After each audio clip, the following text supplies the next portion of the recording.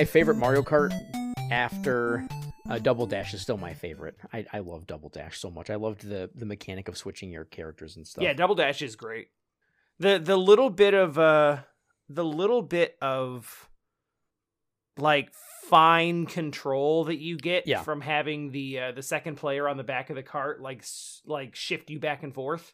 Yeah, it was awesome for holding items and stuff too, and being able, like the way you could like kind of snake around corners and things in that game. It's my favorite Mario Kart, and it's probably just because of I have a lot of good memories playing it with people also in high school and stuff. But I really loved the double cart mechanic. I hope they bring it back someday. That'd be neat, but I doubt they will because it's kind of like the whole. It defines the entire game if you have that. You can't like have, you could pick the cart with two characters because that would be super cheating. Right. I mean, possibly like a mode. They could potentially add like a double dash mode. Yeah, that's a good point. To in like maybe just like a versus race thing. Yeah, or even like one of the cups is two carts or something like that. That'd be kind of neat. Or not two cups, excuse me, two carts. Yeah, I don't know what I said. Two players, whatever I was trying to say. You know what I'm saying. I didn't even call you out. I got you. Oh God. So what games have you been playing? Also, what's your name and what are we doing? Oh yeah. Hey, welcome to the first retro breakdown of 2021. Oh. We're off to a strong start here in 2021. And that's all I'm going to say about that. Yes. My name is Dean. You can find me online as Time Wanderer at twitch.tv/Time Wanderer. And maybe soon youtube.com/Time Wanderer, but not yet because I'm still at like 67 subscribers. So yeah, but you have a sweet new series. I do have a fun new series. I've taken a lot of the holiday break to start playing Final Fantasy VI with my wife Jessie, who has never played a Final Fantasy game before, so I'm starting her on the right one. I would say 6 is one of the best starting places. I think 6 or 7 are probably the two best places to start in Final Fantasy, and 6 in some ways might be better because if you like it's a totally different way and feel compared to 7, where if you really like 7 you may not like 6. I suppose vice versa also, but somehow it feels like you can go from 6 to 7 but maybe not 7 to 6 if it depending on your tastes. Right. 6 also has I figured it would be easier soundtrack. Like if she really likes it and she gets into it, I figured it would be easier to step her up from 6 to 7. Mm-hmm. Than to start at 7 and go back. Yeah, it's interesting though because in some ways 6 it's aged better than 7 as I'm thinking about it, like in terms of loading and art and everything, because it still looks really good. Whereas 7, if you don't like the way early PS1 graphics look, you're going to really hate 7 a lot. Well, and there's also the issue with 7 where like the remake exists. Mm-hmm. And the remake is so different, actually. Yeah. And I know the story is different too. Mm-hmm. But it's still like, she is probably going to experience that story once, if even that many times. Right. Yeah. So like I will say the remake story, well, depending on your take on it, it's either a lot better or a lot worse if you've played the original. Because it kind of plays on some stuff that happens in the original story, which at first I was annoyed about, but in thinking later, I was like, they could actually do some really cool stuff with it. Mm-hmm. I'll be really disappointed if the part 2 of the remake just kind of pretends like none of the ending took place, and they just kind of they just go through the plot points of the rest of Final Fantasy VII, and then at the end of the part 2, they're like, oh wait, what about all this other stuff? And they kind of throw it in there. Right. I really hope that they kind of take it in a whole new direction as opposed to just recreating the next, 10 hours of Final Fantasy VII in part 2 or whatever they're going to do. So but that's beside the point. It's just that it's, I think knowing the story of 7 could make the remake more interesting, or if you're one of those people that gets really angry about the spelling of Aerith or Eris, then you could be really upset by the remake. But you know who you are already. Yep. And that ain't me. No. But no, 6 is such a cool starting point because I love it's actually really, it's a pretty easy Final Fantasy also, like a pretty easy JRPG in general. There's, because of things like As they go, autocross, yeah. like the auto crossbow is basically cheating for the first half of the game. Pretty much, yeah. I've been trying to, like, it's been a struggle for me because I have seen so many Let's Plays where you've got 2 people on the Let's Play. One person knows the game backwards and forwards. Sure. And the other person is, like, having a blind experience. And so it's sort of like a guided, experience of, like, hey, here's some tips. Yeah, here, like... You're kind of like a walkthrough. Yeah. But I'm trying not to be too much. Yeah, no, it's like... you could ruin it and be like, oh, just go here, use this, equip that. Like, that's no fun. Right. Like, at the same time, like, I don't want her to get frustrated and get stuck on something and not know what's going on and be like, oh.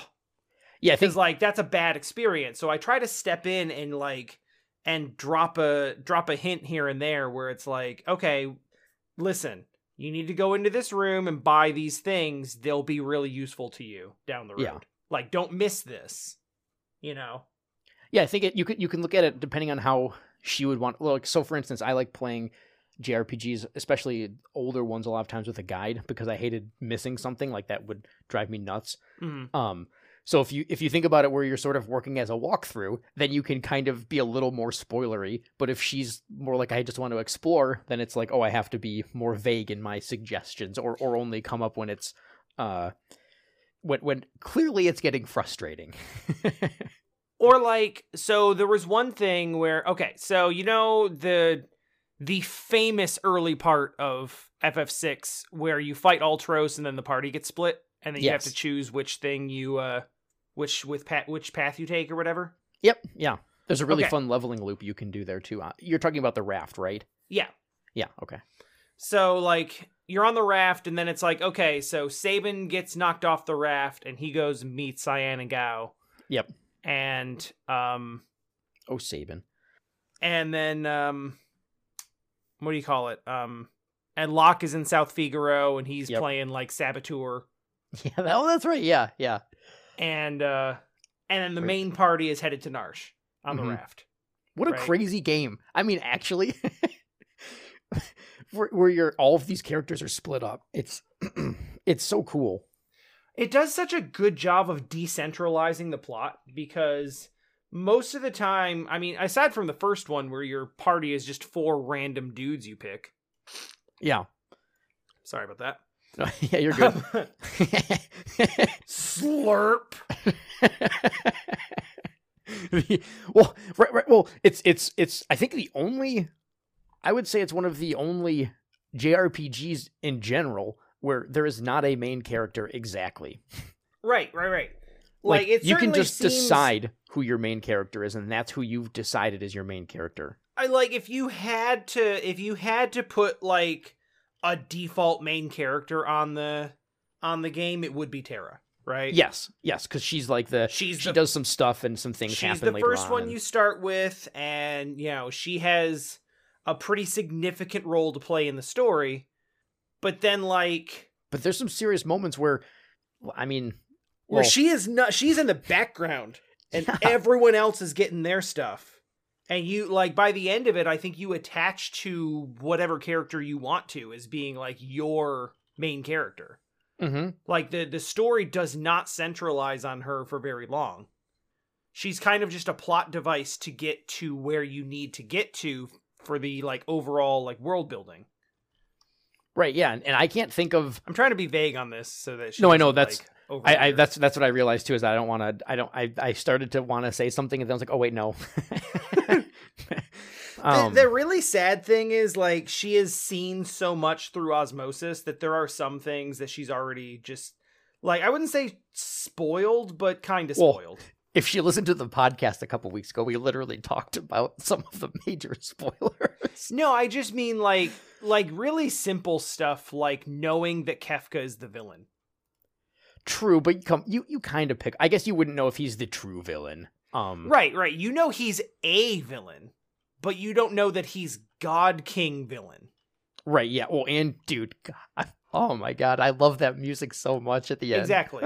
Like she heard, like I had her When listen she's to watched Dancing Mad like a GDQ. decade ago. Right, exactly. And she's seen GDQ, and there's a run a couple years ago with where the final run was Final Fantasy VI with I can't think of the guy's name. He's so friendly, like Puixel or Puixel or something. Oh, Puixel, yeah. Yeah, he's fantastic. And so she probably saw pieces of that and stuff too.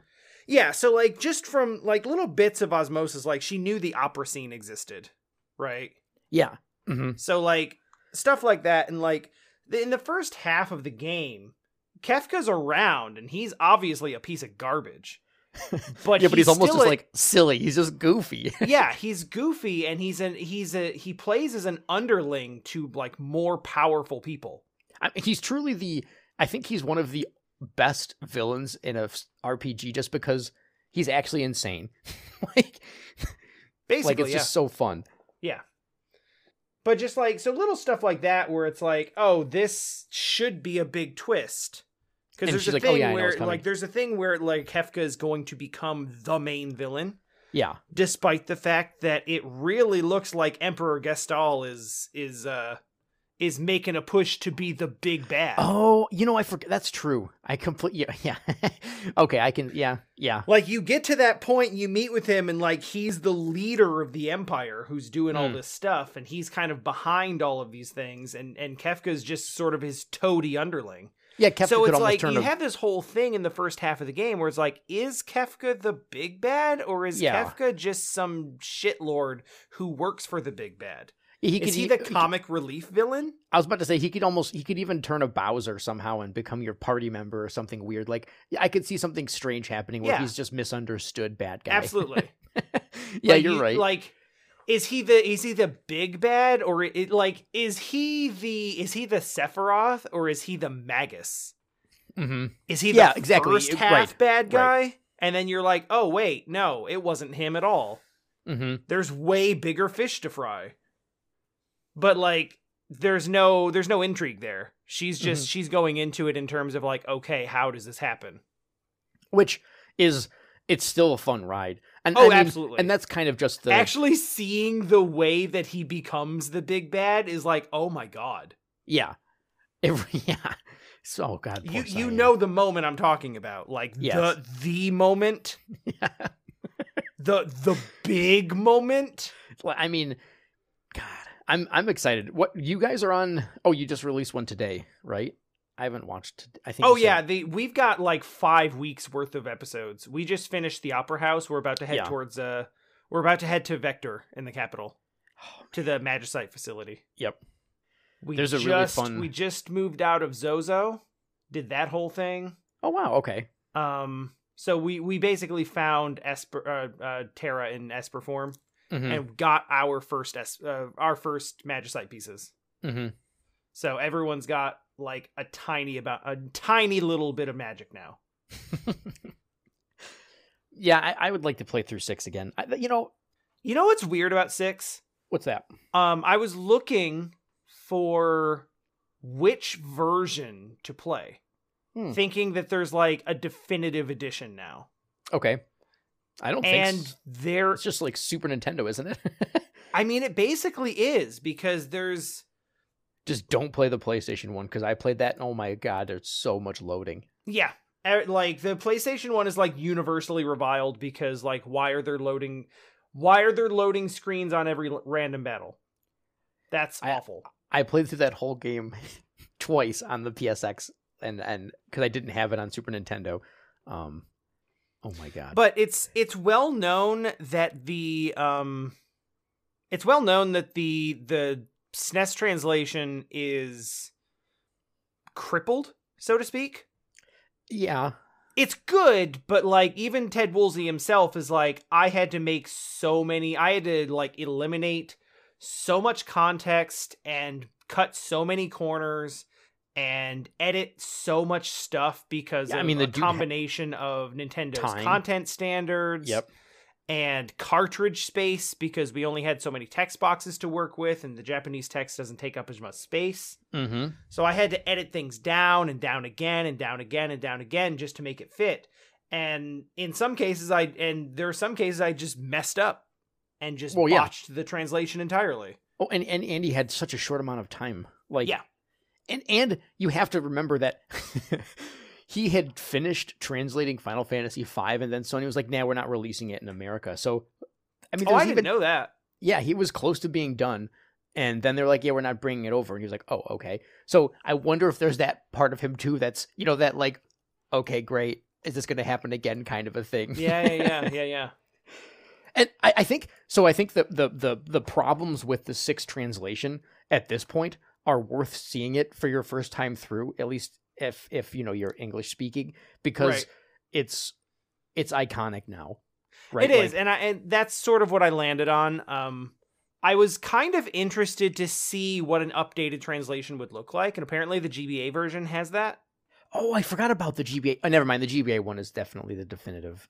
Well, yes and no. What's missing from it?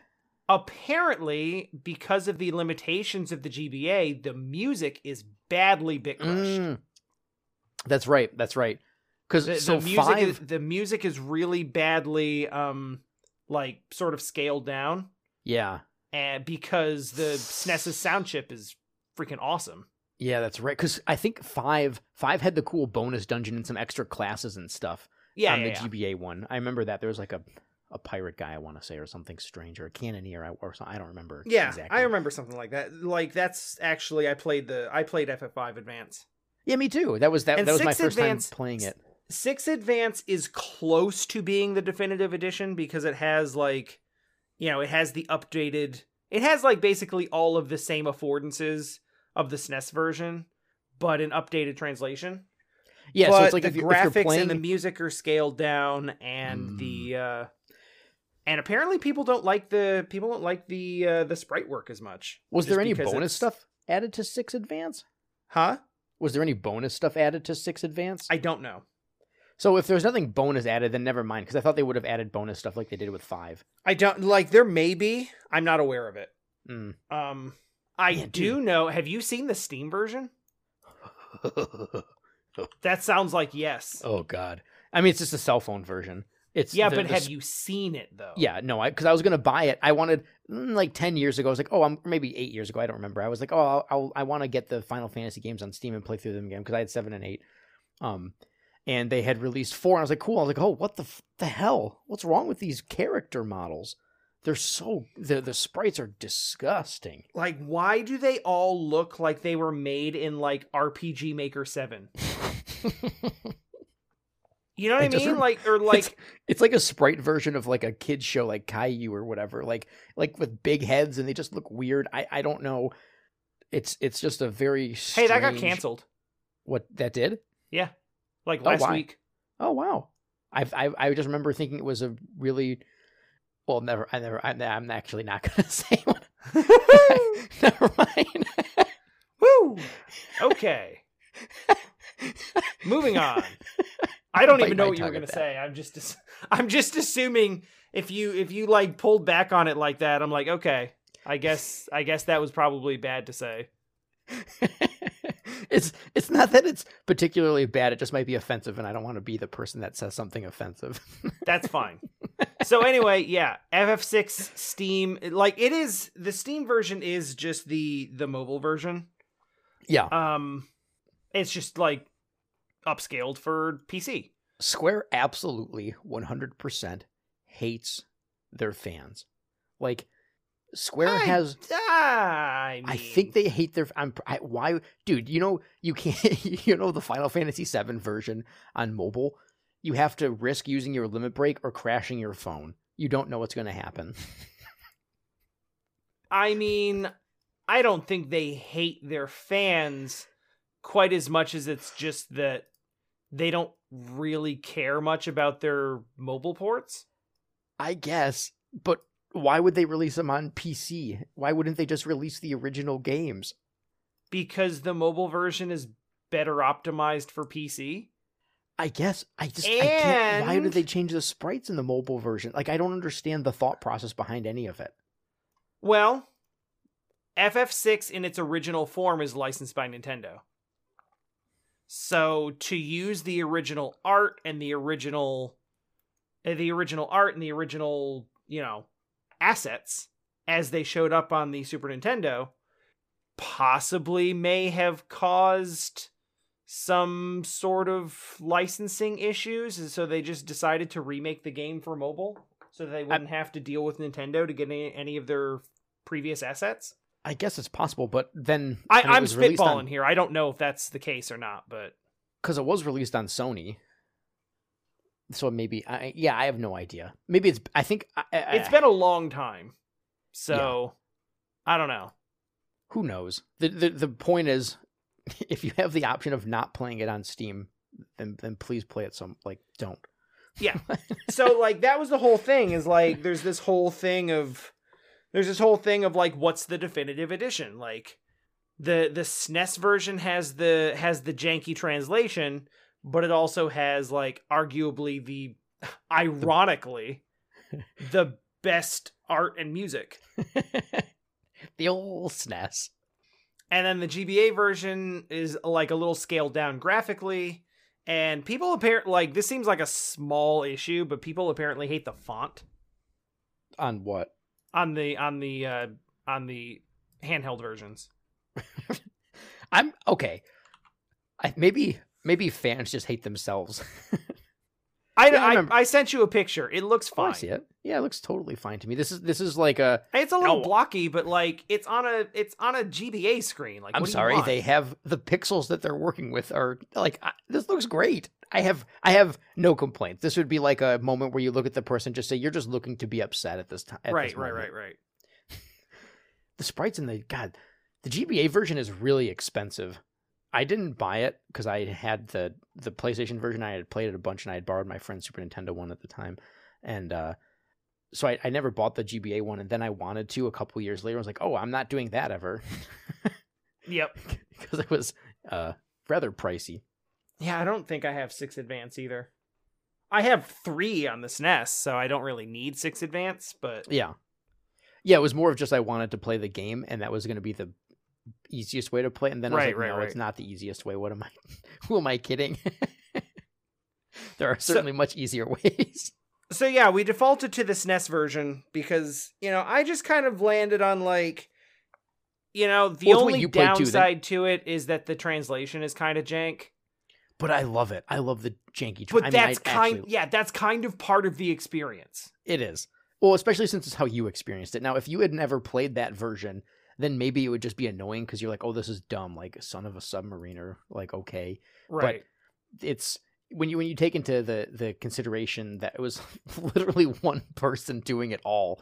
And Nintendo had just gone through like all those lawsuits and stuff about, well, not Nintendo specifically, I don't think, but just in general about like, the censorship and all this kind of stuff. And so they couldn't say swears, which is what's supposed to be in that line. He's supposed to say like, oh, damn, or something like that. Or I don't remember what it was. I mean, like, let's be real. Like, what's the Japanese line? It's probably something along the line of like, kusoyaro. Yeah. It's, I don't assholes remember. Or something like that. Yeah. It's, which like that has been translated into English in like dozens, if not hundreds of different ways, because it's just such a normal insult. Right. Well, and it doesn't carry the same weight that if you call someone an asshole in a PG movie, you're going to be like, what? That would be confusing. Also, games as a medium were more adult in Japan. And they allowed things that are considered a quote unquote kids medium in America to have adult themes because of course anime and stuff. There's a lot of adult content. I don't mean like sexual. I just mean ideas and stories and. This. Holy shit, man! Like, you want to talk about adult dark themes in a video game? Yeah. Play FF6. Yeah, there's some there's some moments. Let's go. Like, I don't want to talk about any specifics, but like, there's some stuff. I love that we truly straight up spoiled the game a few weeks ago, but now we're like, no, we must be secretive. Shh. I don't even remember what we talked about, but it's fine. Yeah, so definitely follow Dean's YouTube channel, Time Wanderer's YouTube channel, because I mean, it's fine. I introduced myself as both ways, so. Oh yeah, I was just doing I don't know, saying it both. I have no idea. I'm saying either way is fine. There's only the, 2 of us here. They know you're talking about me. Watch the Unless other you're referring to yourself in the third person. No, I'm gonna just we should just do that sometimes. Really confuse the audience. Yeah, okay. Maybe around like say early April or so. God, the internet's ruined April Fool's jokes. It really has. I'm not like a big fan of pranking. Like I don't think being I'm mean not to someone really for a laugh is funny almost ever, unless it's maybe in the like a movie setting where it's not real, and then it can be kind of funny. But I will say early video game pranks were phenomenal, which we can talk about at a later date. But now video game pranks are dumb. Yeah. Because like, watch this, and we're gonna announce that we're doing it. It's like, okay. I remember one from EGM where they did a whole like 1-page feature on a Lord of the Rings kart racer. Yeah, right. Yeah. And I totally bought it. Oh, I fell for the one that I remember actually falling for as a kid was in, I think it was Expert Gamer. They had a thing in there where it was like if you collect all of the Pokemon and you do something with Dragonite by trading it back and forth, the sprite image turns to a Yoshi. And I was like, wow, that's so cool. And I started to get excited and like start to do it and everything. And then I don't know what happened. Like I closed the magazine, or I was talking to Kyle, and somehow I was like, wait, this just doesn't feel right. And it was an April Fool's joke, but that was a really good one, because you have to remember that sometimes the months were weird too. Like when you're reading the magazine is not necessarily on April 1st, right? Oh yeah, no, so, it could very easily be before or after. Right. So it's a little different than now when you boot up a webpage on April 1st and everything's all fun. You're like, oh man, I wonder what today is. Like I don't know. There was Game FAQs one time did change their entire website to pink and another color instead of blue and white, and I know a lot of people were really angry about it until they realized it was April Fool's, and that was one that was kind of funny because it was like in 1999 or something, or 98 when the internet was still very new. Right. But yeah. Also, my name's Tom. that hit me like you just said like 98, 99 when the internet was still new. And I'm just thinking about the concept of the internet being new and how that was a time when we were alive and cognizant. Yeah, I mean, it's fun thinking about how different it was too. Especially, I love, you have to think about how, people talk about how, there's not a lot of good sometimes in people or whatever. And then you think about the fact that people spent hundreds of hours writing guides for video games on Game FAQs for no reason. Yeah. And there's a part of you that's sort of thinking, yeah, sure, they got some internet street cred, but no one cared about, like, who cares? It's that's not even their real name. No one knows who they are. Right. They did it because they loved a thing and they wanted to share that love with other people. That's awesome. Yeah, absolutely. My biggest respect to people who make Game FAQs and made Game FAQs that I am still using to this day. Dude. Like, thank you for putting Prima out of business. Oh God, Prima Games. Their guides are so bad. I have a few on the shelf behind me, but yeah, I'm really happy to not have to buy them for $25 to know what's going on in the game anymore. I do remember though being taken to like a Barnes and Noble or something as like a kid and just sitting on the ground in front of the Borders. guide. Or yeah, it was a Borders. You're right. Rip Borders. Rip Borders, indeed. But I love leafing through the strategy guides because that was what I wanted to do instead of look at books. Mm-hmm. I'll never. I think I told you that I rented Final Fantasy VII and I kind of got stuck at a spot and we had to return the game and we were at actually a Borders and I was looking through the guide and I saw that the scene where because for whatever insane reason Brady Games also kind of was a crappy guide maker. Oh yeah, I remember that. And they in the middle of their freaking strategy guide they have like 10 still images of Eris's death scene. What? Like, just straight up, they have screen caps of the FMV in the middle of the guide, and I was like, holy shit, what is happening? And I showed it, I was like, Mom, can I buy this? Because she was asking if I wanted to, because obviously there's a lot of reading in Final Fantasy VII, and she was happy about it. She's like, oh, do you want to buy this game instead of renting? I was like, yeah, can I buy this book? And she's like, well, I don't know, those are kind of expensive for what they are, because, like, you know, no one really understood, or she didn't know what a guidebook was and didn't know why it would be helpful. And so I explained it to her, and she's like, okay, we'll buy this one. I was like, oh, thank God. So I ended up reading it, but I couldn't believe that the strategy guide showed me that image, and I had to know what the hell was going on. Like, so old strategy guides were really bad, and Game FAQs did not have that problem where they would show you screen caps of major story elements. No, they did. They did have the Wikipedia problem of being occasionally unreliable, Sure. being giant, incomprehensible walls of text. If they didn't know how to like edit with, or like do some ASCII things where it was like let's like organize the page in a way that's readable, it was impossible to actually use. Yeah, there was a lot of the really, really good ones, the well organized ones would put in like an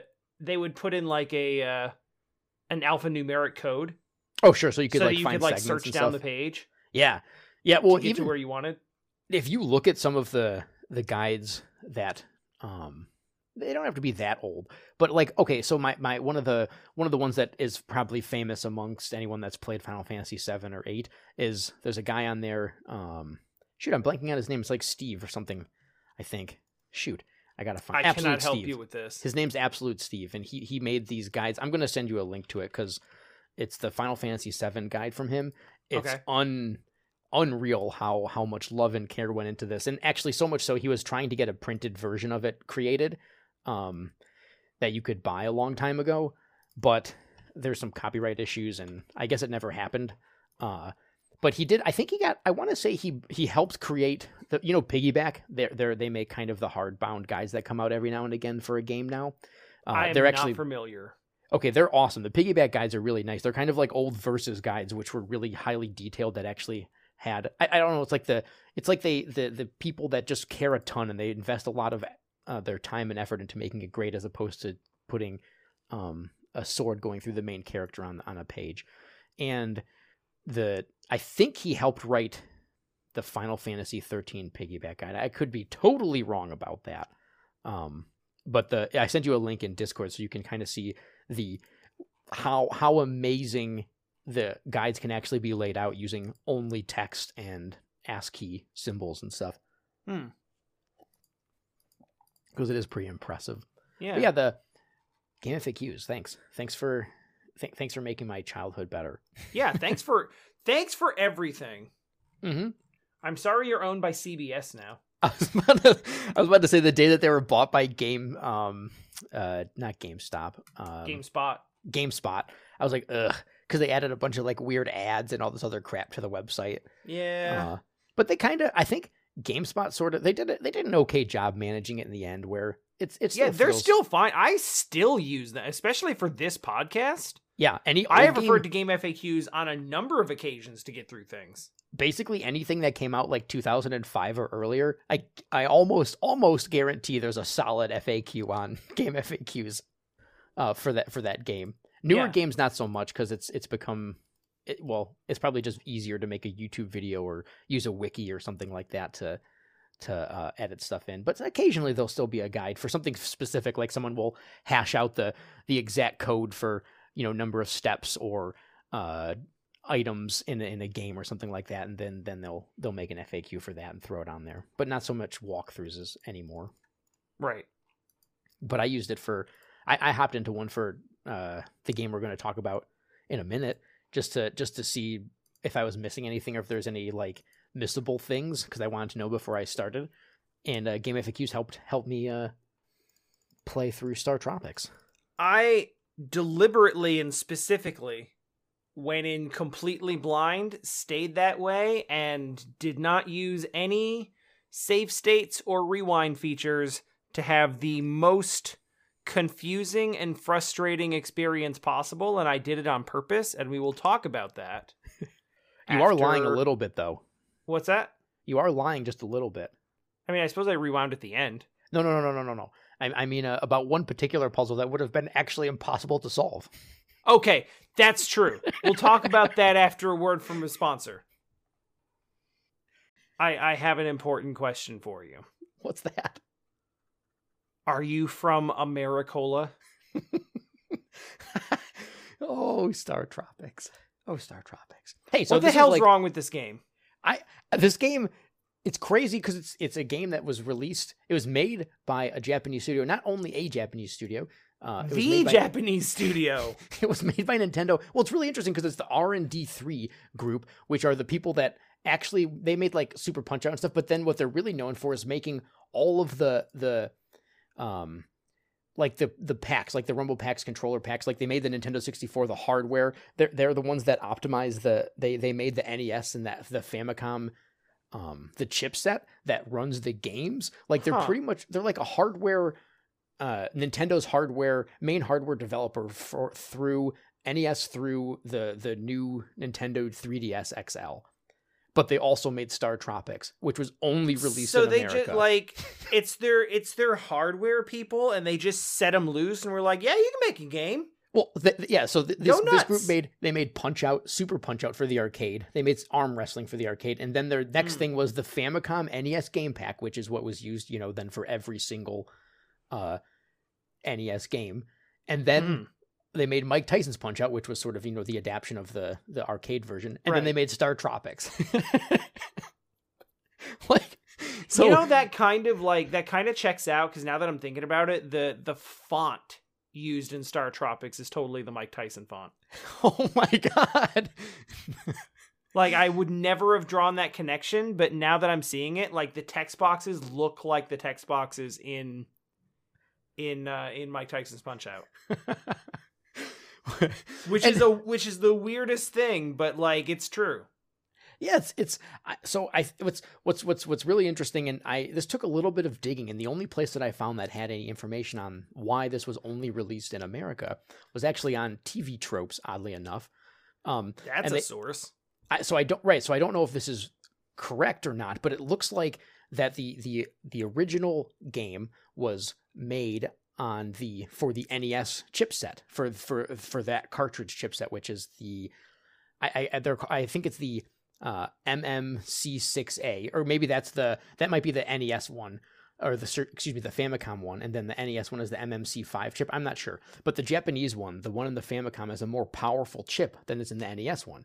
So they made StarTropics on the NES chipset, but then the Super Nintendo was out. And it was actually cheaper to just make games on the Super Nintendo. So they're like, forget it. Let's not bring this to the Famicom. Right. And I guess they just decided, we've made the game. Let's just release it in America and not worry about it anymore for the Super Nintendo. Or let's not release it in Japan. And that's the end of it. So I can understand that up to that point. Yeah, that's what I cannot understand. Like, I get that. I can see how that would have been, it's always weird when you talk about games that release around the end of a console life cycle, and that little overlap period between the end of one console life cycle and the beginning of the next one. Yeah. Like, weird decisions get made around that point. What I cannot understand is why they made a sequel. Why did they make a sequel? And it's a better version. In the sequel, you have 8 directional movement, and you're not bound to squares. Okay, we should probably just go in and start talking about the actual game, because I want to actually address that. Yeah, let's do it. So like, I would refer to StarTropics as being almost like a linear Zelda-like. Yeah, I think that's fair. There's not that much exploring because there's exploring, but you're going to die for it. Well, I mean, in terms of the overworld, like, you're pretty much bottlenecked into, like, there's only a couple of places you can actually go. Yeah, I can think of one instance where you have a choice of going to, like, a couple separate spots. It feels like you have the choice, but do you actually? I'm not sure. But there's only one real way forward. Yeah. Whereas, like, aside from a couple of, like, item lockouts, in, like, original NES Zelda, you can more or less go to things in whatever order you want. Mm-hmm. Yeah, you might need a tool or something to get through. Yeah, but You have a more lot or of less have exploration. like full overworld access. Whereas in StarTropics, you kind of just go around. There's like a village where you go and gather information and maybe pick up a thing or two. Yep. You get your localized conflict that you need to solve. And then there's like maybe one or two dungeon locations and maybe some isolated hut or something where you have to go talk to somebody to solve a problem. Or it's just a joke. It's just like, it's not always super clear what you have to do, but I never looked up a guide. Yeah, no, I had a guide open at the beginning because I was just curious, and then I was like, yeah, I don't think I'm gonna need this. It more or less bottlenecks your options down to the point where like there's only like one or two things you even can do. Mm-hmm. So you just go. Yeah. It's not a broad exploration game. Like, your exploration is really limited to a couple of areas, and there's only so many things you can do in those areas. So it tends to be pretty easy to just sort of brute force your way forward. 100%. It's especially if you're willing to use any kind of the modern day conveniences. I would say it's almost silly to use a walkthrough, because you can just save state or rewind time or whatever, and you'll have more fun just kind of exploring. Yeah. And even without it, like you're saying, it's not that big of a deal. It's not going to be like a massive setback. Right.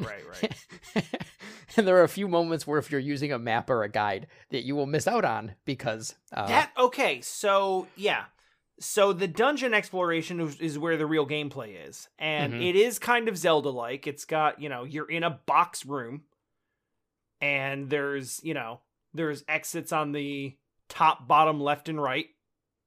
I mean, not always, but those are the only places where your exits are. Yeah, it looks, if you were to look at a map of a dungeon, it looks like a Zelda dungeon. Yep. And each screen looks like you're in a Zelda dungeon. Yep.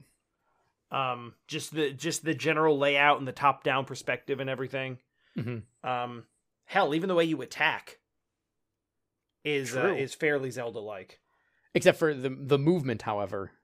The movement is completely tile-based. Right. And you talked about this earlier, and you were talking about how StarTropics 2 is adirectional and it's not tile-locked. Yeah. I wouldn't say that it necessarily plays well. I like it.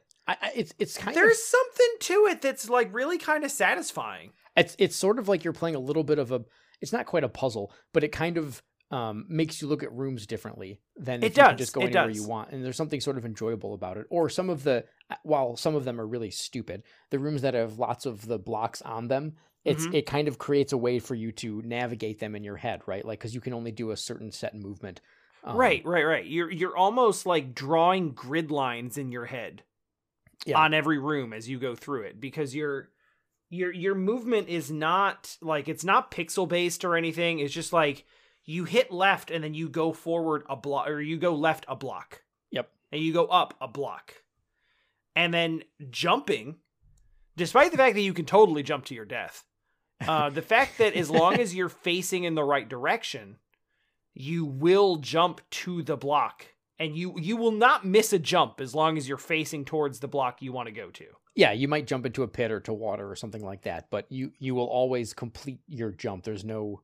Yeah, any of that, like, any of that uncertainty of, like, whoops, I over or under jumped it, and, like, missed, slipped off the platform, like, that's not a thing. You are locked. And when you're on... So there's the ground squares, and then there's these little, like, raised tile squares, and the raised tile squares are the ones that you can jump on. Right. And so when you're on the raised tile square, you can't get off of them unless you jump with a direction. Right. So you have to hold the direction and jump, which means that you won't fall off accidentally unless you do some, like, a wrong input, which sometimes feels like your fault, sometimes doesn't. Yeah. The controls are interesting. Like, I don't think I've played a game that feels quite like that in terms of the way that it handles directional movement. and how like locked and committed all of your moves really are. Mm-hmm.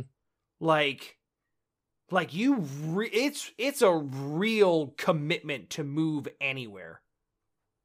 Like, yeah, and even to turn and attack left and right while you're standing in place.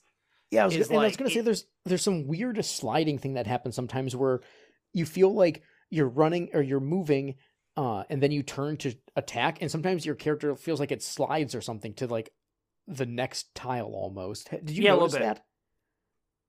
Yeah. Yeah, it was that was a little strange, but overall I really enjoyed actually controlling Mike in the game. Like I had fun playing. Yeah. Like I liked the way the game controlled, even though it was way different than what I'm used to. Yeah, I actually kind of liked it. I like the general controls of it, like attacking feels good. Mm-hmm. Like the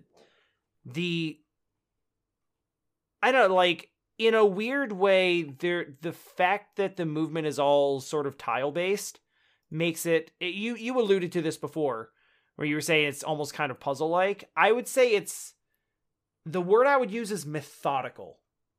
Yeah. The movement is really, really, really methodical.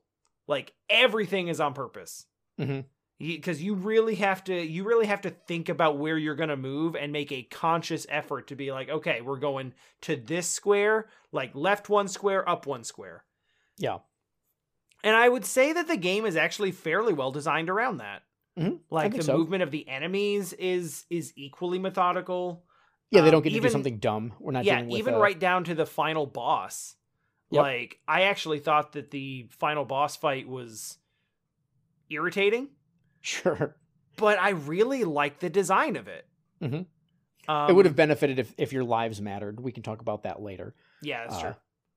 Then I think that it would have made a big difference, because the actual room of the final boss was cool.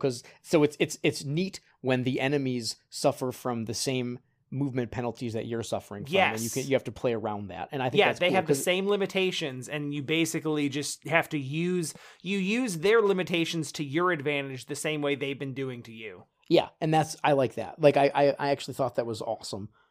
And what's really weird for me while playing this game is that I played this game with my good friend Matt on the NES back when it came out, and I could have sworn we beat it. My entire life, I have this memory of me beating the game with him. Mm-hmm. Having played through it now, I don't know if I did. I think I blanked out. I don't know. I have no idea why I have memories of beating the game, but I don't remember, like... Because you hit stuff in, like, 7 and 8, and you're like, I feel like I would have remembered this, but I do not remember this. Yeah. I didn't even remember the piano when I got there. I was like, I don't remember this piano, and this feels like something I would freaking remember. So I don't know if you were playing it with a friend, were you like trading the controller back and forth? Yeah. So I had like an old Nintendo Power that had like a map guide and stuff.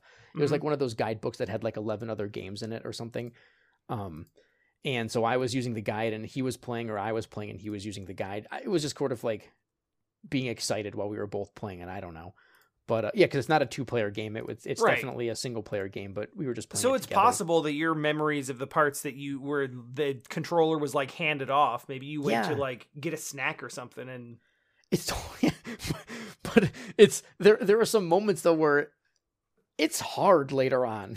Like it's a hard game. It's like once you get to especially 7. Once you're in the spaceship, like that's a really hard level, and I have a very strong memory of being in that level, but I don't remember the walker boss that you kill, like oh god, what's his name from Metroid that you burn, where you push him into a cliff. Oh yeah, the one that's like Crocomire. Yeah, Crocomire, thank you. Yeah. I don't remember that boss at all, but I remember being on the World 7. It's just weird to have memories that it also just shows you how fallible memory is. Yep. But yeah, it was really exciting for me to go back to play it, because like, oh god, I remember all this stuff. This is neat. Oh yeah, I remember doing this. And then it's like, what? this isn't this game. Yeah, no, I definitely, like, my memories of this game from playing it in the past are basically like, haha, submarine. Yeah, I have a boat and there's some islands. Right. Yeah, and you're on you fight with a Coca-Cola. yo-yo. And there's a lady that wants to roast a pig, and you're on her. I did not remember that. No, I just mean that I just wanted to reference the fact that it's another game that we've now played where killing a pig is a main story beat. It's just a thing you do. It's just a thing you do. It's funny because in the manual of StarTropics, it has like a nice art, like a kind of like a mock-up of what the first village looks like, Coca-Cola, and it's got the pig just sitting there. I suppose we didn't actually explain that earlier because we made jokes about cola. True. I guess they decided it would be a fun little translation thing to name every single location in the game something cola. So we have Coral Cola, and we have Radicola, and we have... What's your favorite one? I know what it is. Or maybe it's not your favorite, but it's the one that caused you the most pain. Wasn't it like How Do You Do Cola? Yeah, it was how you do cola, or how do you do? And it was like Caruso not even Cola. spelled out. It was just like it was like the word. It was like all one word. It was like HOW how, Yep. and then like DUYADU. Like how do you do cola? And I was just like, you're not even trying anymore. Well, tuna cola, because it's like the islands are all named cola, and then they're shaped like something, so they threw it on there. I don't know. I was worried that they were gonna go harder into like lol rural island villager indigenous people racism, and they didn't go as hard into that as I was afraid they were going to, so that was a relief. Yeah, especially when you're streaming and you're kind of like, Yep. Where is this game I don't actually know is going? I don't know where this is going. Well, and but yeah, it was all right. It just seems like the cola thing seemed like just they were trying to make it like a weird, just sort of like a weird like speech pattern thing, almost like an accent. Yeah, it's just that they named all their towns cola. Yeah, but sometimes they said Radicola, which they said, "Are you from Radicola?" Yeah, so every single village or thing was just named something cola. At the end of the game, dude says you rescued Dr. J. That's Radicola. Oh, that's right. You're right. So they did in fact use it as a pun. Yeah, implying that they do know the use of the word radical. Well, true, and the one guy that was dead in the hut was Robinson Crusoe Cola. It's completely inconsistent. Yeah, like it's a like 90s sometimes game they use it for locations, sometimes they use it for people, sometimes they use it just as a pun. It's almost like it wasn't well thought out. It's almost like one of the main plot devices is putting bananas in your ears. Yeah. You put the bananas in your ears to stop the mind worm. Because they're gonna take control of your head, so you just stuff them right in there. This is never discussed. No, this is never. Like the fact that they have like actual mind control powers is never discussed before or after this moment. You don't see them do it to any of the people.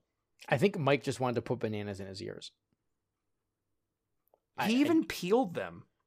Yeah, you're right. So maybe they mush in there. Because, how are you going to put a banana in your ear that's unpeeled? Let's be realistic here. Let's be realistic. This is a 15-year-old ace pitcher that is taking over that's going to save his uncle. What's his name? Something Jones. Steve Jones? Dr. J, man. I think it's... Is it Steve? God, I have to know. No. Oh, yeah, Uncle Steve. Uncle Steve. Okay. Dr. Uncle Steve Jones. Dr. Mr. Uncle Steve. Yeah. I like so noted JRPG protagonist Mike Jones goes through like the absolutely super American. I mean, it was weird, but I got some fun out of it. Like they you got to give them this. They committed to the bit. They did. Like, it started out as like, oh, find your uncle. He's missing on this tropical island. And then, like, it took them, like, all of 5 or 6 chapters to go to, like, by the way, aliens. Well, technically, the first guy you talk to alludes to it, but you don't think that that's what they mean, because he says something about, don't be too upset. Your Uncle Dr. Jones has been abducted. And you're like, okay, you have to help him, right? That's what the very first chief of Coral Cola tells you, that he's been abducted, but you're not thinking aliens, because that's insane. Right, You're just thinking he's been kidnapped, and it's a weird translation. Yeah, abducted just means kidnapped, but it does imply aliens very strongly. Well, right. If there wasn't a possibility of translation things, you would be like, oh, this is about aliens? Yeah. Yeah, no, that's true.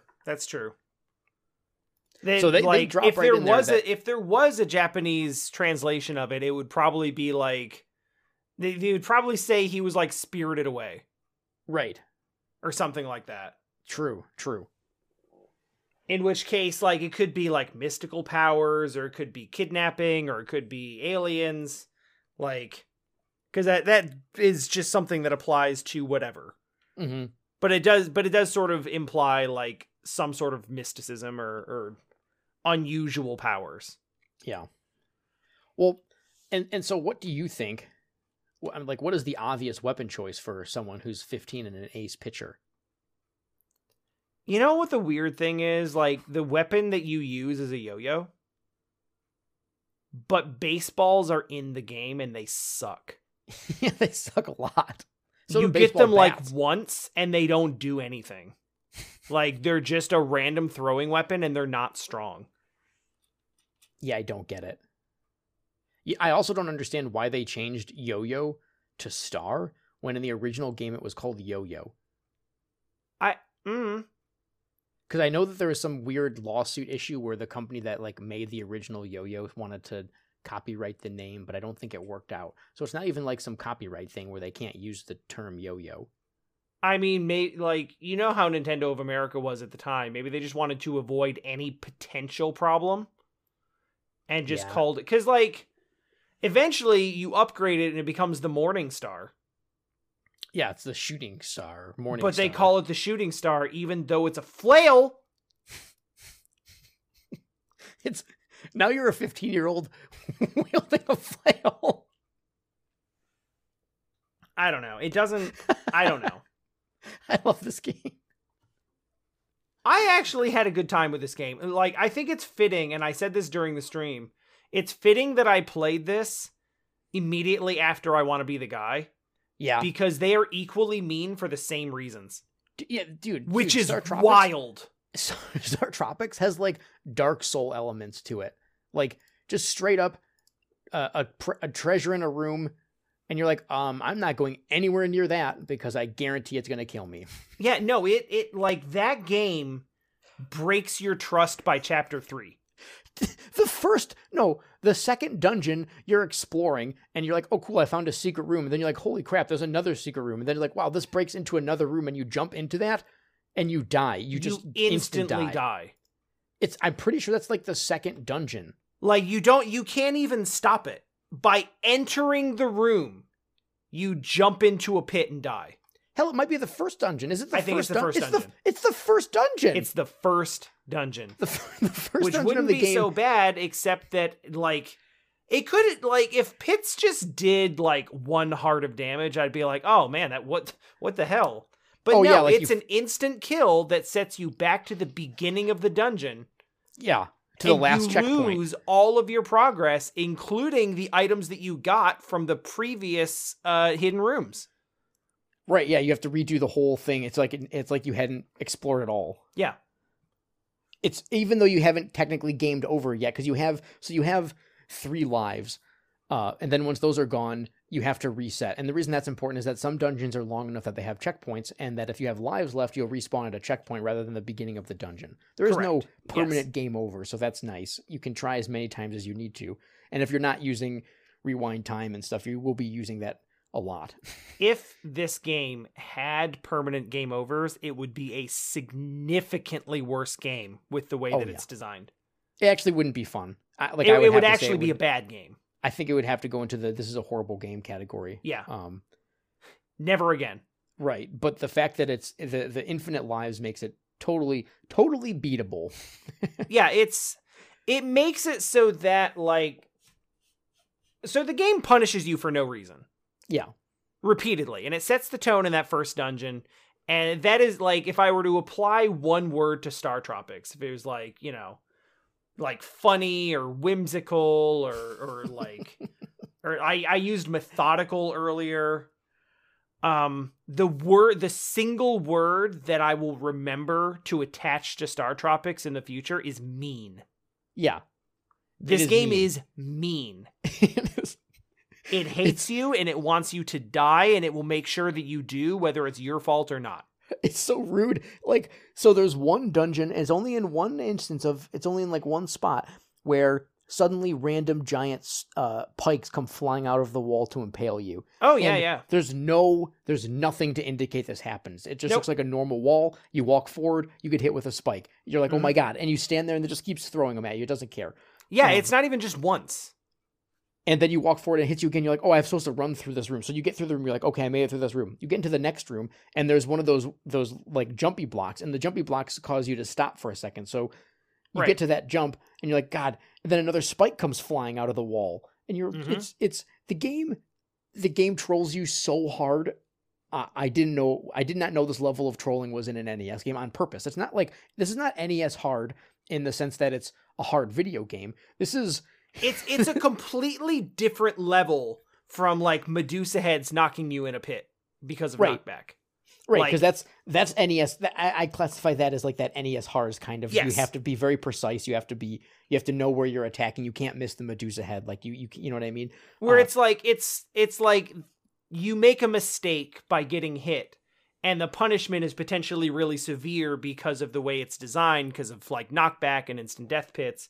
That's what I think of when I think NES hard. Exactly. It's just major potential for major punishment, major setbacks for minor mistakes. Yep. Yeah, single mistake can ruin the run. This is major punishment for not actually making a mistake. This is major punishment for just exploring. Yeah. For picking up an item. Yeah. The game punishes you for exploring.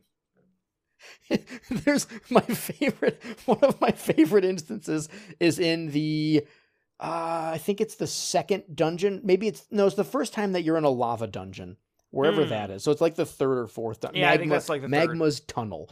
So as you were saying before, there's the raised blocks that you jump to, and you can, by default, you can jump one space. So it's block, then lava or water or a pit or whatever, and then another block, and you can jump between those. Right. And there's one where it's hey, choose left or right side. And while I watched you do this part, you were streaming, and you're like, oh, you go down the left side, and you're just jumping along. And at the screen transition, you can see a block that you can jump to. It's clearly 100% at the screen transition. When you jump to the next screen, that block disappears. It's gone. You fall into lava. Yep. For no other reason that you pick to go left. Yep. Yeah, the game will that happened to me. That happened to me several times. Well, then it'll show you the bottom, on a screen transition. It'll show you the bottom of a block that does not exist. Or so later on, there's blocks that have a pattern where they are either disappearing constantly, or when you touch them for a quarter of a second, then they disappear. So you have to jump off them immediately. And sometimes you'll go into a room. 5 frames. Yeah, sometimes you'll go into a room, land on one of those blocks, and then it'll just disappear, and you're like, great, thanks. Yep. Yep. Oh my God. Yep. This game hates you so much. It's really awful. It's truly a Souls game before Souls games. And yet, maybe because of my disposition with video games, mm-hmm. I sort of was like, all right, I'm taking this personally. Right, yeah. And then it became a challenge like, no game, you won't break me. And that's part of the reason, like, so it wasn't like a conscious decision that I made to go in and not use save states or rewinds when I started playing. It was a decision that I made after getting trolled the first couple of times. Yeah, and I was like, oh, this game is like this. Right, yeah.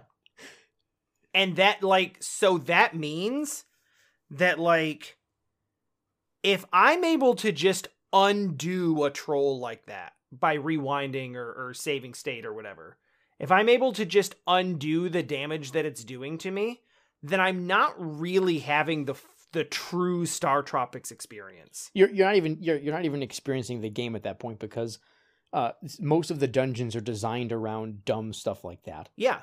It's not even dumb, it's just the idea of trolling you. Like, there's one room where Trial there's a and bunch error. of... Right, yeah, there's one room where there's a bunch of pits. You can't see the pits, and you think that you can walk around the pits, but actually you're supposed to use, like, a hidden wall to get through, and then find another hidden wall to get through. It's all these kinds of really... One of the things that irritates me the most about that is that there are parts of the game where it goes out of its way to show you where a hidden wall is. Yeah. And there's like a marking on the floor next to it to show you, like, hey, this is like a hidden pathway. And then they just do away with those. Yeah. Well, there's one dungeon that's just entirely designed around hidden walls that you can't see. Yeah, that's what I'm saying. Like, they start out showing you that, like, hey, hidden walls are a thing, and they're marked with this kind of like almost like a shadow, debris. Almost. Yeah. Yeah, it's like a almost like a handful of dirt on the ground, kind of in front of it, but it's not really a handful. Like, it's just like it's been tunneled. Yeah. It's like light coloration on the ground in front of it. But then you get towards the end, and one of the dungeons, you walk forward like you do in every other dungeon, and you get to an empty, like a room with some like enemies and stuff. Then you go up again. There's nothing in any of these rooms. You're like, where am I supposed to go?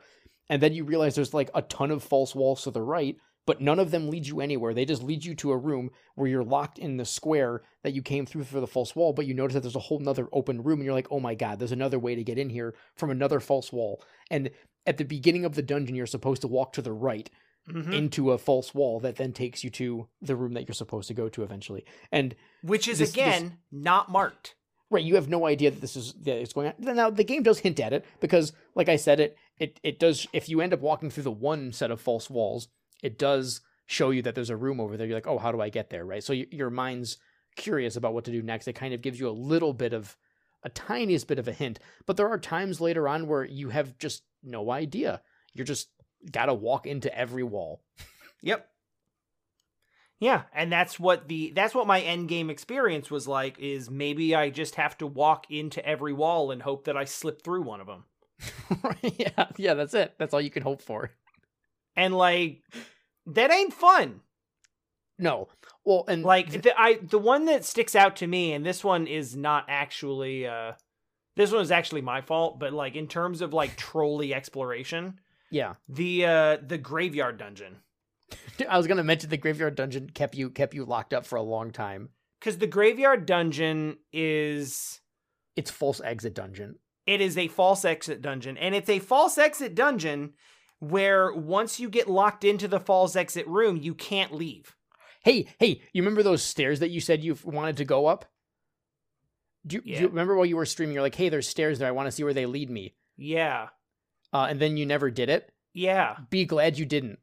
Is it a false exit? It's a goddamn false exit. Awesome. Well, I mean, in my defense, that was back in the days where I thought exploration was good. Yeah, that was prior to realizing that no, every dungeon is trolling you, because that false exit with the stairs is actually right at the end of the dungeon. Yeah, it is. It's like two squares away from exiting, or two tiles or rooms away from exiting. Yeah, the dungeon. it's like one screen. It's if you go left instead of up, you see the stairs and you're like, oh, cool stairs. Then you're like, oh, funny. It's like, game. Oh, did you want to do all of that again? But so that first false exit is in a dungeon that's relatively short, because it's just the one where you're killing the flying monkeys, then you never see them again. That's true. God, that's right. Yeah. I completely forgot about those. Yep.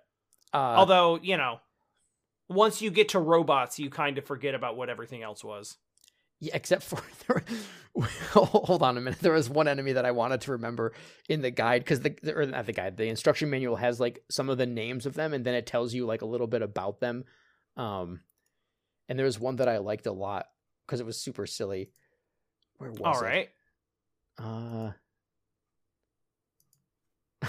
They just call him the ghost with the most. There's just some funny ones. I can't find the one that I like though. Shoot.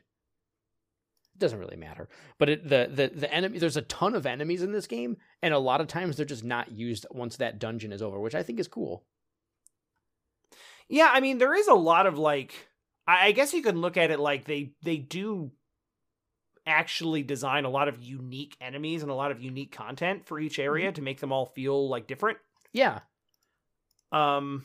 I mean, they really do feel different from dungeon to dungeon. It doesn't feel like you're running the same dungeon every time. Now, maybe within that chapter, there's some similarities, obviously, but when you go, especially when you like the jump to chapter 4 is the craziest chapter, because you've just had chapter 3, which was admittedly a total nightmare. Oh, chapter 3 also has this crazy, that's the one that has the skull exit, doesn't it? Where you're supposed to jump on that tile a bunch of times to make water come out.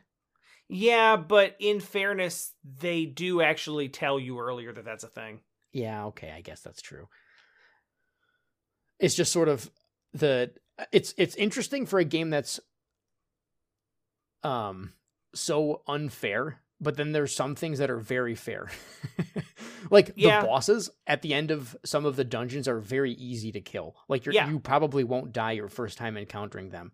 There were several that I took out fairly quickly. They don't even do that much damage. That's what I mean. They're only doing like you didn't get hit by the Moai statue later on, but that one shots you if you get hit by it. It's hard to get hit by it. Okay, but I was just curious how much damage it did, so I tested it out.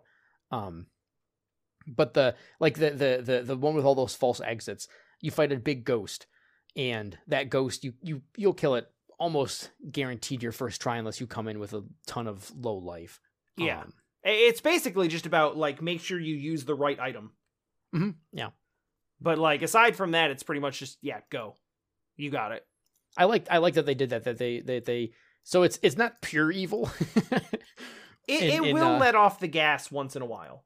Yeah. And I remember going through a couple of sequences where it's like, oh, they haven't really trolled me super hard in a while. But it always comes back around. And, speaking of items, we didn't really talk about that. So you start with the yo-yo, which we did mention, and then in each dungeon you can find some like auxiliary items. Yeah, sub-weapons. Sub-weapons, yeah. So there's like the baseball bat, the bola, the baseball. Those 3 are sort of whatever. They're mostly garbage. Yeah, you get a fire in one stage, a slingshot. These special weapons kind of suck. The weapons the things that you care about are the special weapons, the magical items. Yeah, right. Yeah, so like the magic mirror is actually really useful because you can deflect Wizard Robe's attacks back at them, or whatever you want to call them. They're Wizard Robes. Don't even give the game the benefit of the spike shoes, which makes Mike fly around the room kicking everything. Those are rad, and they're cleats, obviously. Yeah, but they're obviously like almost all of the items are sports related because that's I just my power is being an athlete. I'm going to show you an image, and I want you to tell me if you've ever seen cleats with spikes this big before. They're terrifying. Okay, yeah, no, spikes aren't supposed to be like that. Those are like 6-inch spikes on the bottom of his feet. Yeah, no, those are banned from baseball. This is some like cyberpunk. I think metal cleats world. in general are banned from baseball. Wait, what'd you say? I think metal cleats in general are banned from like professional baseball. Oh, probably. I could see people being, or something dumb happening. Yeah, injuries happen. Yeah. Yeah. But yeah, no, like that, not like that. That's not. And then you get throwing stars, which are actually really neat because you throw it the one time, then you press it again and they split. So that's like the only sub-weapon in the game that I think is proper, like has an actual area of the game properly designed around it. Dude, you were so mad at that dungeon at first. Like, I was trying to really do it the hard way. I know, because I didn't want to say anything because it would have ruined the experience. Because you're like, I'm so sick of this game. Like, what are they thinking? And I was like, oh man, when he figures it out, he's going to be like, oh, that's what they're thinking. Yep. And then it was really cool after that. Yeah. Because it's a whole thing where like you throw it out in front of you and then it splits off into a T shape, but you have to hit the button again to do that. Yep. And I did that accidentally because I was trying to mash the throw. Right. And once I saw it do that, I was like, oh, because everything in that room is split out to like, it's like a bunch of groups of 2 enemies that are off on like the left and right in every direction. It's really weird. As trolly as the game is, it has some awesome design in it sometimes. It does. Like even I recognized in like the very first dungeon, it's putting some of those jump squares that you sort of lock jump to. Like you can jump up to 2 tiles away. Mm-hmm. Like if it's over a gap. But the game will automatically lock you to whichever tile is closest. Mm-hmm. So if you're on just a line of tiles, you don't automatically jump 2 tiles. You'll jump 1 tile if there's a tile that's if there's a block that's 1 tile in front of you. Right. Yeah. If there's basically you'll always jump to the tile that's closest. Right. So in the first dungeon of the game, there is a path where you have to jump along blocks, and it's like 2 together and then 2 apart, and then 2 together and then 2 apart. Yeah. So that you can see very clearly that you are jumping 1 tile, then 2 tiles, then 1 tile, then 2 tiles, then 1 tile, and you're doing the same thing. Mm-hmm. And then it puts like 3 together, and then you jump like 1, 1. And by the time you're at the end of that sequence, it's like, okay, I understand now. If there's a block that's 1 tile in front of me, I'll jump to that one. Mm-hmm. If there's a gap and then a block, I will jump over the gap. Like I can jump 1 or 2 spaces, but I will always default to whichever one's closer. Yeah. And the game doesn't like have a text box that tells you that. It's just a really good design showing you exactly how that jump mechanic works. Yeah, the game completely functions on show don't tell. Mm-hmm. And there's my favorite room, and I think it was your favorite room. Well, not your favorite, but it was one that you were like, "Wow, I really love that." So there's some rooms that are totally dark, and when you enter the room, you can they're lit up for a second, then you're like, "Okay, here's where I have to go." Right. But there's one where you're entering it from a dark room to a dark room, and you're like, "Oh God, what do I do?" And at first you're sort of like, "This is stupid." And then you're like, oh, wait a minute, look at the enemies. They're trapped too. And then you can kind of see where you're supposed to go based on the enemy movement. And I thought that was so neat. Like, I don't know why I like that so much. It's the snake enemies that travel in a straight line towards you.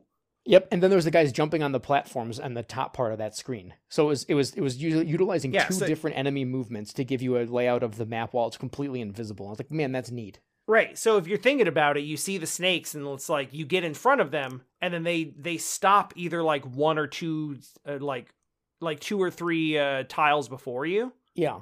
And there's 4 separate paths, each marked by a snake. And you can kind of walk on like a route in front of them to like bait them all into coming after you. But then they stop. And there's one that stops closer than the others. And it's like, oh, okay, I got it. I can jump to there. I can make that jump because he's like 2 tiles away instead of 3. Yeah. And then the rest of them are all like 1 tile apart from each other. So I can jump to this one and then jump up and down between. Like it's really, really smart. And like when you figure that out, it feels great. It does, because you're like, oh wow, hey, oh, that's a cool design. Yeah. But there's just so many things in that game that are just trial and error, lol, get wrecked. Yep. And I mean that's why you like the game, right? That's what the game feels pretty good to play most of the time. And there's some moments where you figure out whatever the puzzle is, or you figure out the trap, and you're sort of like, man, why do I like this? Yeah. Like, what is making me want to keep playing this? The thing that stuck in my mind the most was the cave in 5, I want to say, or the dungeon in 5 with the bowling balls. Like that dungeon I thought was so trolly, because it starts you off on looking at, like, you enter a room that has these blocks on it, and it's only like I don't know, there's like 15 blocks and kind of like a question mark pattern on the ground that goes from one door to the other door, and you're like, I am so terrified right now. Oh yeah, it's like a single path, and you just kind of have to like hop to the other the side first time from like right to left. Yep, and you can jump to the top and the bottom right as the entrance starts to single squares that make hearts appear on the bottom left, and you're like, what is happening? And so you're just hopping along, and all of a sudden they start blowing up, like the blocks start disappearing. Yeah, like, oh god. You know, like by that point you've seen enough of the game where like you know it's something. But like you don't know what it is, but you know something's coming. I mean, this was clearly the Indiana Jones dungeon, because this is the one that had the spears that appear out of nothing, the bowling balls later on, like a big boulder. And then there's another room where the entire screen is filled with jumpable blocks, and you're just like, oh crap. Yep. And then they just start kind of disappearing in a pattern around the room, and you have to just figure out which block has the foot thingy that you need to step on to open up the door. Which my initial thought was like, okay, I just need to stay safe because the blocks are falling way faster than I can like get around them. So let me just hop around and kind of stick to the safe spots and see what they're going to do. And then it kills the blocks at the entrance and exit and then drops all the rest of them. There is no... So it's literally a timer. Right, because the door closes behind you. You're dead. If you don't find the block, you're just dead. Yeah. And then the room right after that is a bowling ball, which this is the most trolly shit ever. So you get out of that room, the door opens, there's a bowling ball right in front of you with more than enough time for you to go up or down into the nooks. What the game... So we said there was checkpoints in dungeons. You have no idea when you've hit a checkpoint. It's just like it's very arbitrary. Like a lot of times it's after a mini boss, but sometimes it's just whenever they feel like it. Right, so once you get to that bowling ball area, you've hit a checkpoint. Now, if you die after that bowling ball, like in one of the later rooms, you respawn in that hallway, and there's a ball immediately rolling into your face that will one-hit kill you if you don't hit up or down. And like the first time you died, the ball rolled right into your face, and I was like, oh god, that's what happened to me. And then I game overed and lost the checkpoint. Yeah. And that's exactly what happened to me, and I was like, oh, I'm so happy that it happened to you too. Because, like, again, like you said, you don't know that's a checkpoint until you respawn there. And usually after you die... that it's a checkpoint in a spot where you'll die if you don't move in the right direction in less than a second is why would there be a checkpoint there? And remember, when you die in this game, it's usually not because of an enemy that killed you. It's usually because you jumped into a pit because the game trolled you completely. Yeah, or something like that happened. So you're in like a state of like... Are you freaking serious? So instant deaths are way more common than like life loss deaths. Yeah. Well, especially once you get used to the game. Yeah. And so, usually when that happens, you tend to take your hand off the controller for a second. Like one of your hands like, oh my God, seriously? And then you look back and you're like, oh good, I died again because a bowling ball rolled into me. Yeah. It's... You have to be ready to die when you play this game and lose progress. But even still, how many hours do you think it took you to play through the entirety of StarTropics, your first time through, no maps, no guides, and no modern features of rewinding time and save states? Yeah. So, I mean, I have a fairly strong estimate for this because it actually is stream time. Yes. It's almost exactly 10 hours. Yeah. So that's not bad. No, not really. It's like when you think about it, for backtracking, for dying a bunch, for getting lost, and some fun stream moments where you're like, "All right, I'm out." Oh yeah, there were a couple of moments where I just decided to just bail. It's the usual gag where like something is like, okay, that's the last straw, and then I just like send it to away, or like I need a moment to regather myself. The best moments for me though are when something kills you randomly and you just kind of throw your hands up like, are you what? Like like because that's the best part about streaming. I think in general is those are the moments that if you were playing them with friends on the couch that you'd all laugh and talk about together, right? And you get to share that when you're streaming, and it was really fun to watch you play through it after I had played through some parts of it, because then it was like getting to share my reaction like vicariously through you, and so that was really enjoyable. Yeah, that vicarious feeling of like that vicarious feeling of of getting to like waiting for the moment. Yeah. Where like, oh man, I know what happens here. I wonder what's gonna happen to him. Is he gonna react the same way that I did? Just to put how much this game trolls you into perspective, you beat the final boss, you exit the dungeon, it saves, tells you you've done a great job, which is what they've done throughout the whole game. So you're like, oh god, am I actually done with the game yet? It then tells you to get to the exit, as it's also saying you better move faster, the ship's gonna explode. So you're like, am I going to die? Like, am I doing something wrong? Do I need to find a different exit? But then you're like, okay, they never did this kind of stuff in the overworld. You're probably fine. But the final, like one of the final scenes of the game is you drowning in the ocean, and then it just does the game over sound and fades to black. It sure does. And you're like, are you serious? It sure does. And then a dolphin saves you, so everything's fine. But like the game, it's not. This is you all beat very, the final very much... boss and it's essentially over, but it puts the fear of death in you for like the first 5 minutes of the ending. Because just of how much the whole game has been about trolling you nonstop. They even troll you within the same dungeon. So I mentioned there is a blue bowling ball, which is pretty slow and gives you lots of time. You encounter a green bowling ball, which is a little faster and doesn't... And then lastly, you encounter a red bowling ball, which is much faster, and it doesn't go out of the screen. So the blue one will roll out of the screen transition to give you a lot of time to get to like the next nook you're supposed to hide in, whereas the red one stops at the edge of the screen, and you're like, oh god. So if you don't give it a second to, like if you try to rush it, you might kill yourself. Yeah. Yeah. Cool. Yeah. I've never hated a game that I've liked this much. Mm-hmm. Yeah, that's fair. Yeah, because I really like StarTropics. It's actually one of it's not just nostalgia, because I'm not even sure if I beat it anymore. It's actually just I enjoyed playing it, and the music, dude. Some of the music's great. So good. The music is great. It's hard not to just like hum it to yourself. Like I want to hum it right now, but I'm not going to. Yeah, it's weird because they reuse that dungeon music for most of the game, and you would think that it would get grating, but like it's a good bop. So yeah. I'm not mad at it at all. And so we've been talking about the game trolls you and it's really hard. And then it gives you right in the middle of the game in chapter 4, a really chill chapter.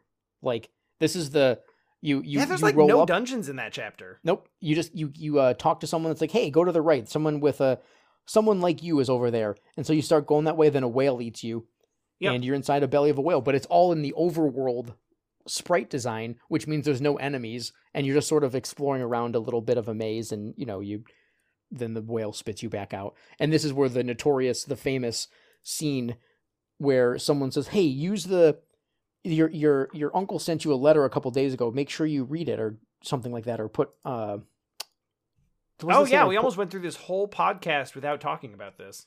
It tells you to put water on it, right? In that moment.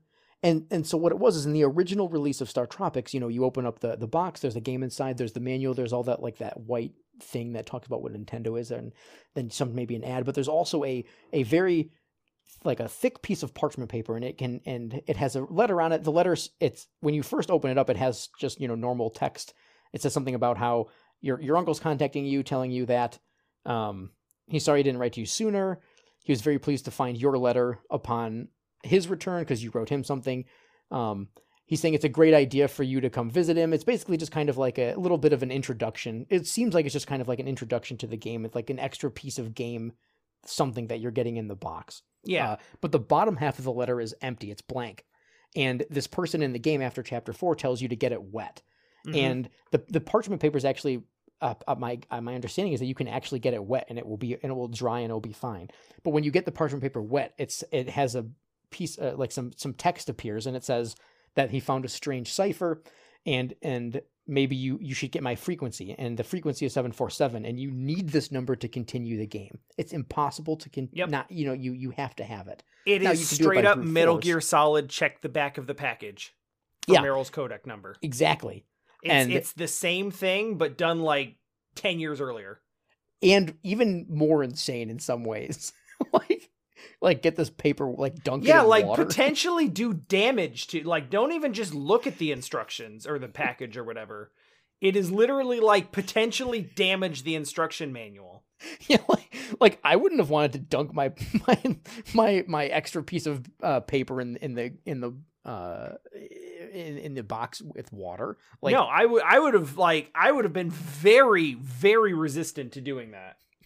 Because I had that Nintendo Power Guide, so it told you, and I never had to worry about that. But I just love, that's the best. It's like the most evil way of trying to get people not to rent your video game I've ever heard. Yeah, it's a weird one. When I was looking up some stuff about the game, there was a couple people that were talking about how they were, as kids, they couldn't figure it out because they had rented the game, and someone was like, "Yeah, and of course, like, to put this in perspective, like, if you rent the game, you probably didn't get the instruction manual in it because that shit usually disappears." Well, and you most certainly, because remember, this is not actually part of the instruction manual. This is a separate piece of paper, completely separate from the manual. Right. So almost 100% guaranteed you're not going to get that, even if you got the instruction manual. Like, but someone was talking about how their dad had brute forced the code for them while they were sleeping, so they woke up with it. And so they said that they made like some sticky notes and stuck it in the rental copy, and then like put them in the other rental copies at their store of the game. And that made me so happy. It was like somebody doing a Game FAQs before Game FAQs. Yeah. But that's the kind of game StarTropics is. It trolls you with the instruction manual, or the instruction like booklets. Yep. I don't know. I think the spike in difficulty from the spaceship, because it's really weird. So all the previous dungeons up to when you get to the alien spaceship are mostly about exploration and kind of figuring things out. Once you get to the spaceship, it's about running as fast as you can to get away from aliens. It's kind of a strange it's a strange change, because there's not really puzzles and stuff anymore. It's really just like, God, get away from this screen as fast as possible. Yeah, there is a lot of that. Right? Like, and cool, because some of the enemies just continuously respawn, like the ones on those weird bikes. They like come out of the screen transition sometimes. It's only in the first part of section 7. Yeah. But yeah, the spaceship part of the game is where it really cranks up the... I would say it cranks up the difficulty and it cranks down the trolling. Yeah. Yeah, there's not as much... There's really no trolling. I mean, the things that I would refer to as like unfair trolling in the 7th and 8th section are just like seemingly unfair difficulty spikes. Yeah. Also, 7 and 8 introduced breakable walls. Yeah. There's a lot of breakable walls, actually. I'm looking at a map right now, and maybe they were in earlier dungeons, but I don't remember finding any. But 7 and 8, there's quite a few walls that can be broken. You can also pick up guns too, which is fun. And now instead of like a yo-yo, you're blasting things with a gun. And you have to find mom boxes. Once you get to that point, because you can actually upgrade the yo-yo into the like Nova Star or whatever it is. Yeah, you get the shooting star, then the super ultra Nova Star or whatever, which is actually way stronger than gun. It's super, but it's life dependent. So yeah, you have a life total. We didn't even talk about this actually. You have a life total that's reminiscent to Zelda at the bottom of the screen. It looks like you'd think it was 10 hearts because that's what Zelda is, but it's actually 11, I think. Yep. Yeah, I noticed that like really late in the game, where it's like once you fill up your life, and it's like, oh, that's 2 rows of 11. Yeah, I noticed it because when you get the superstar, it says you need 11 hearts to basically get, like, you know how in Zelda you have the Master Sword effect where you're shooting out the beam sword. The beam sword, yeah. So this has that, similar to that, where you have to keep your life above a certain threshold. And then you get to have like a bonus, like you have access to the better version of the yo-yo when you have higher hearts. So the game really penalizes you if you take damage, like really, really hard actually, especially towards the end of the game here. And so the final weapon, you need 11 hearts to be able to have access to it. And that's when I was like, oh, now I see, it's actually 22 total hearts. And that's when you can do the good for education, bad for health. You start popping pills that just full heal you. Oh yeah, the steroids. Yeah. Yeah, StarTropics is weird. Very weird. Yeah. But I did genuinely enjoy it, and I was committed to getting through it in like especially for like the first game of 2021. Like I wanted to do, StarTropics is something that we both had like good memories of, or recognized to be like well received. And we didn't want to play something that was garbage for our first game of 2021. So we kind of looked into it as like, hey, what's something that seems kind of cool to start off with? And we landed on StarTropics, and I got into it and I was like, okay, this game's going to be kind of trolly in its design. It's going to set me back. It's going to be difficult, but the game overs aren't really that punishing. So let's just do it legit.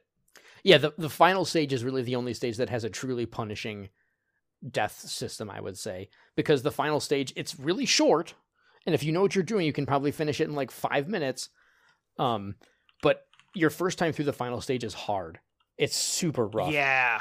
Like that mission requires muscle memory and memorization and just like even a little bit of manipulating exploitation. Yeah, I was gonna say, like, you have to manipulate screen transitions sometimes to like make it to like jump the right way if you don't know what you're doing, I guess. But like that's all like just NES things, right? Right. So the like, final stage becomes NES hard. Yes. Yeah. Very much so. I got really lucky though with the final boss. So you know how, so the final boss room is kind of like a big open, like walk around square, and then another side, like left and right. And then the middle of the stage is, how many platforms were there? Like 12? Like 12 squares that you can jump between? Yeah, it's like 3x4. Yeah, and so you can use this to kind of like manipulate how the boss is going to move. Mm-hmm. And you know the time that you killed him. Which is good, because he one hit kills you. Yes, one. And there's no checkpoint for this stage, so it's redoing the whole level, which is mostly just, it's like I said, it's short, but it's still tough. Well, it does something that nothing else does, which is put you on a simple 2D plane. Right, true. Where like you don't have this sort of like top down, you don't have like an X and Y plane to move on to like avoid projectiles. So everything that shoots at you just shoots at you. You can't like sidestep it or anything. You just have to absorb so much damage. You know, speaking of that, we didn't mention it earlier. It's really cool how the when projectiles are hitting you, they definitely seem like they need to hit a certain spot, because like they almost, there's almost a 3D-ness to your models where if it's like hitting your head, but that's not quite the sprite hitbox, because technically it would be behind you or something like that. Right. Where you don't take damage, and I think that's really neat. And when you're jumping, when you attack, your model actually shoots your attack downward, like the sprite work. Oh yeah. In this game are phenomenal. You can tell it was made by the people that they basically they created the chipset for the NES, right? Like this is a testament to how good an NES game can really look, and sound. I love the art and some of there's like some still images in the game where I don't know, like you see a parrot or like the boat sinking or whatever, and the artwork is really well done. It's like it is lavishly animated. Yeah, for its platform, right? Like you know it's an NES game, but at the same time you're like, dang, that looks nice. Mm-hmm. But even late in the game, you have that you have your obligatory face and hands boss, yeah, and like the hands like sliding across the stage and doing their little grasping animation is like it's very smooth. Mm-hmm. Yeah. So what I was gonna say about the boss is, you know how when you kill them, you got them kind of trapped in the top left corner of right before like the jumps, and he couldn't come back basically. Like he like tried to jump at you, but then the AI got confused and he ended up moving like to the left or down, and then you like shot him as he came back into your line of sight, and you sort of just pummeled him to death like that. Yeah. So that's what happened to me on my first, maybe my second try, and I was like, oh hey, so I got really, really lucky and was able to kill the final boss right away after making it through the gauntlet. Because that was an accident that his AI got confused and he didn't want to jump in front of your path, but because he's limited to the same movements as you are, he got like stuck in like a weird loop, and I was able to just gun him down super fast. I can see how that would be possible, because it like the way that I ended up beating him was kind of similar. Yeah, exactly. And then that's the joy of StarTropics.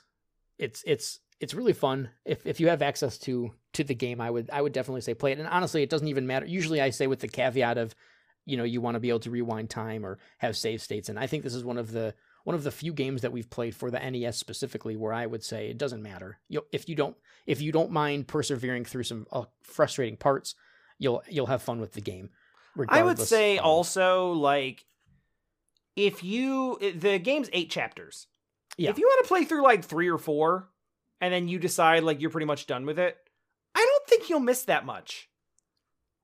Yeah, I could see that. I would say like, at least do chapter 4. You get the general idea. Yeah, and you'll hear some of the best NES music. Yeah. And like obviously you get to 7 and it's like, okay, now we've gone from like island adventures to spaceship robot UFO. Yeah. 7 and 8 they're very different, but like they don't play that much different. It's just harder. Yeah, basically I would say 7 and 8 are at the point where if you're not totally in love with the game or you really have like that completionist feeling or you're streaming it, that's if you want to give up there, don't feel bad. Yeah. Yeah, like I don't think it's something where you're really missing all that much if you don't finish it. It's not like the story's really going to be lost on you. So yeah. It's worth putting hands on and just seeing what's up. Yeah, then it was a good time. Despite like I laughed, I cried, I yelled at it a lot, I used some choice words. I think that's StarTropics, my friend. Yeah. So what are we doing next week? Well, speaking of good music, we're going to be playing Donkey Kong Country. Now, this game for me, I'm really, really hyped about this. I loved it as a kid, and I have not played it since. I believe that I have played it in my adult life, but it has been at least 10 years. So yeah, I have a very soft spot for this game, which I'll talk about next week. But after it's funny because when I played one of the newer ones, I was kind of like, man, Donkey Kong sort of sucks. Like, like the core mechanics of the game were, it's sort of like that Sonic feeling to me where I was kind of like, do I like this game still? Yeah. Like what did I like about this as a kid? So I'm excited to talk about that. Yeah. It's always interesting to go back on your nostalgia and be like, okay, is it actually good or did I just like it as a kid because I wasn't critical? Yeah, right. Or your favorite point is you own 3 games, you're gonna like them. Yep, exactly. Damn it, you will play Home Alone for SNES and you will get good at that game because that's what you have. Next Christmas, Home Alone on SNES. I mean, I would play it. Like maybe it will take us like 6 years to play through all the different versions of Home Alone. Dude, you have no idea how many Home Alones there. Well, I guess you do. We literally talked about it a few weeks ago. Yeah, that's what I mean. There's a lot. It'll take more than 6 years. That will be our annual Home Alone adventure for like 10 years of the podcast. It's not a bad idea. Let's see if we remember it 11 months from now. All right. Until next time. All right, we'll see you next week.